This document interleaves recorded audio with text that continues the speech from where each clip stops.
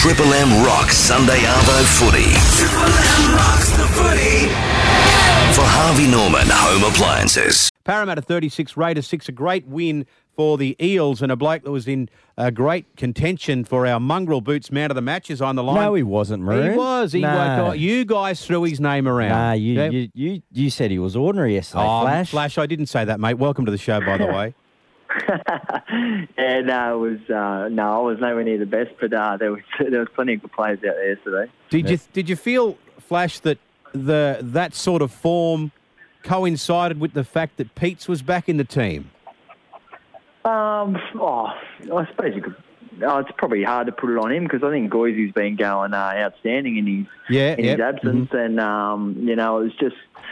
We had an intention to come out and start the game fast, and now our completions have been letting us down. And our goal was for 80% completion. I think the first half we were right on that, and that sort of set up the win. The second half we dropped off a bit, but that first half was very pleasing. Mate, just tell us about the start, because one of the things that we've been hearing a little bit frequently of late is the 5-day turnarounds, and particularly the teams that are coming off them, how slow they seem to be getting out of the blocks. Was that something you guys tried to exploit yesterday with Canberra coming off the quick turnaround? No, not really. We don't really speak about. Like me personally, I prefer a 5-day turnaround. I know that's probably against the norm. Unless you're carrying a niggling injury or something like that, I find by the time you recover, you're sore for a couple of days, and you only train once, which is, I prefer not training. So the longer turnaround, you train more, which actually takes a bit more out of you. Well, that's because we play on Thursday night, so we've got the 5-day turnaround this week, and I might be a bit, it might be, might feel a bit sluggish starting the game, but I feel heaps better, turnaround plan straight away. And then when you get say an 11-day turnaround, I feel awful on them ones. So I think because you've got such a long week, or if you play on a Monday, I find them the hardest games to prepare for because you've got the whole weekend, everything's done and dusted, and then you've still got to wait to play your game Monday. So. It's Mick, Ryan Girdler, mate, congratulations on yesterday. Yeah, you were outstanding and your form's been really good so far this year. You must be enjoying playing on that the end of that back line, which is doing some pretty good things, especially yesterday. We spoke to Kieran after the game, and he said that he's only able to do one training session the captains run every week because of his hamstring, and with so many new combinations there, it's taken a while to settle in. But gee, yesterday you guys look really sharp. Yeah, and it's he trained twice this week, so I think that's the second time this year that he's been able to train more than once. So obviously you got to rest him as much as you can. As long as he's playing, then you do everything you can. But I think his legs obviously getting better, and he scored a great solo try yesterday. So the hammy obviously was pretty fine there. A bit of left foot, right foot stepping, and I think that you still got to rest him up and look after him as best you can. But, when he can, he wants to train all the time. But the club are just trying to be a bit more smarter with him. And I think, yesterday there were some really good signs moving forward. And it's, I suppose it's just about building on that now. Okay, Sunday Triple M NRL, if you just joined us, we're speaking to Michael Gorden, one of the heroes from the Parramatta Eels side yesterday that beat the Raiders 36 points to 6. And, Michael, I suppose you're going to probably give me the standard answer that the coach gives and the other players give. But, I mean, having this possibility of points being deducted hanging over your head, give me your real thoughts on that.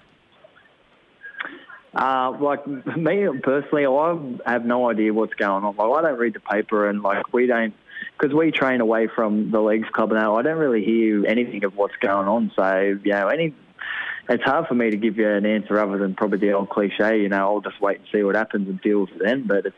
To be honest, I wouldn't know what's going on, what the issues are about, anything like that. Especially being new to the club, honestly, the players don't talk about it because it doesn't seem to bother any of them. I think it's something to do with the club, and I suppose they'll deal with it. And if the punishment's handed down, then so be it, and we'll move on from there.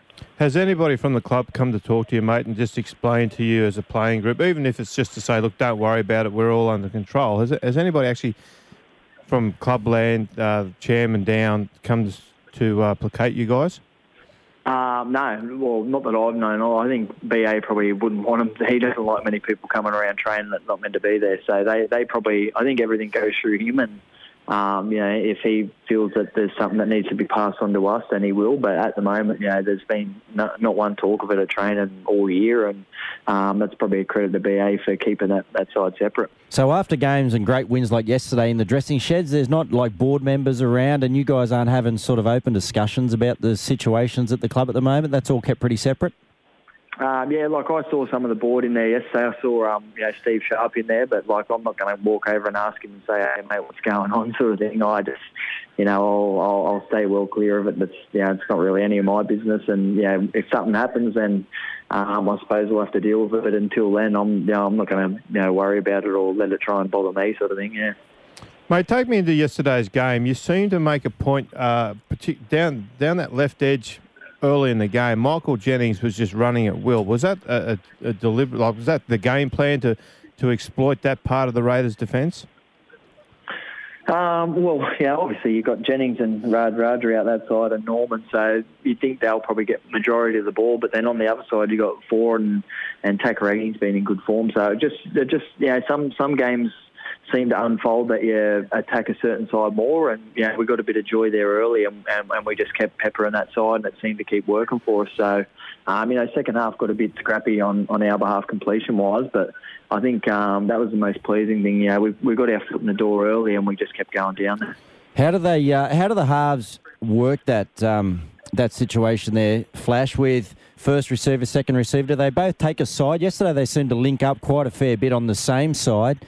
Who's the general out there? Who's directing play? Who does all the chatter?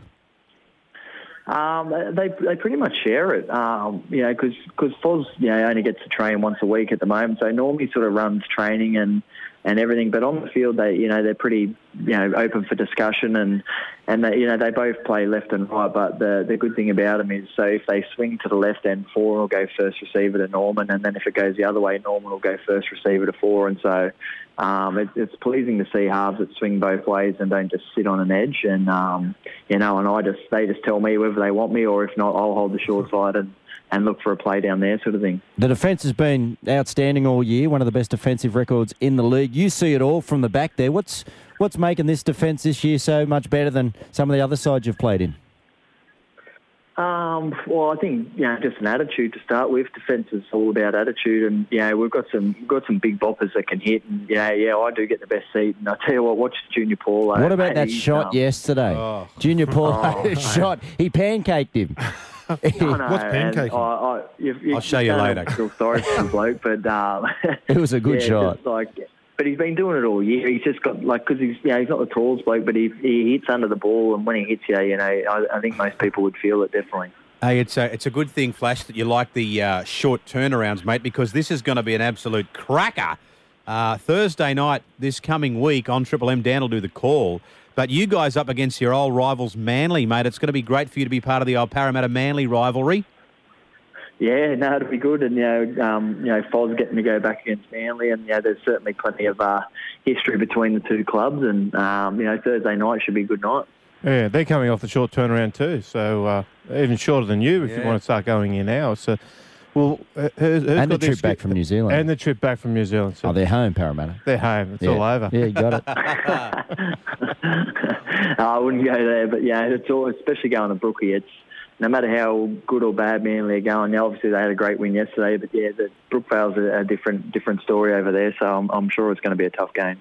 Playing at Cronulla, they always struggled at Brookvale Oval, but there must be something about being part of a Parramatta side going to Brookvale Oval and reviving and being part of that old Parramatta-Manly rivalry. Yeah, I reckon it will be something special. And, I used to love watching the old days of, Para-Manly and, it was always, spiteful and plenty of passion. And, I'm expecting nothing different on Thursday night. Yeah, looking forward to that. Should be good. What about Manly? Like, they haven't really missed a beat without DCE, have they? No, I think they've obviously just sort of simplified their game as best they can, and both their halves are running halves, and I think they've just changed their game to more of a running game, and obviously, it certainly worked for them yesterday. I didn't get to watch the game, but, from all accounts, they obviously put on a good score against the Warriors, and, they're just running, and everyone seems to be doing their job, and they've still got some experienced players and quality players out there. So they're always going to be tough to beat. Mate, let me just ask you something that's going to come a little bit left field, but your impression of the bunker and the way it's going at the moment. There was another incident, I don't know if you saw it last night, where the bunker got involved in the game. Are you happy the way that the NRL is interpreting things in there?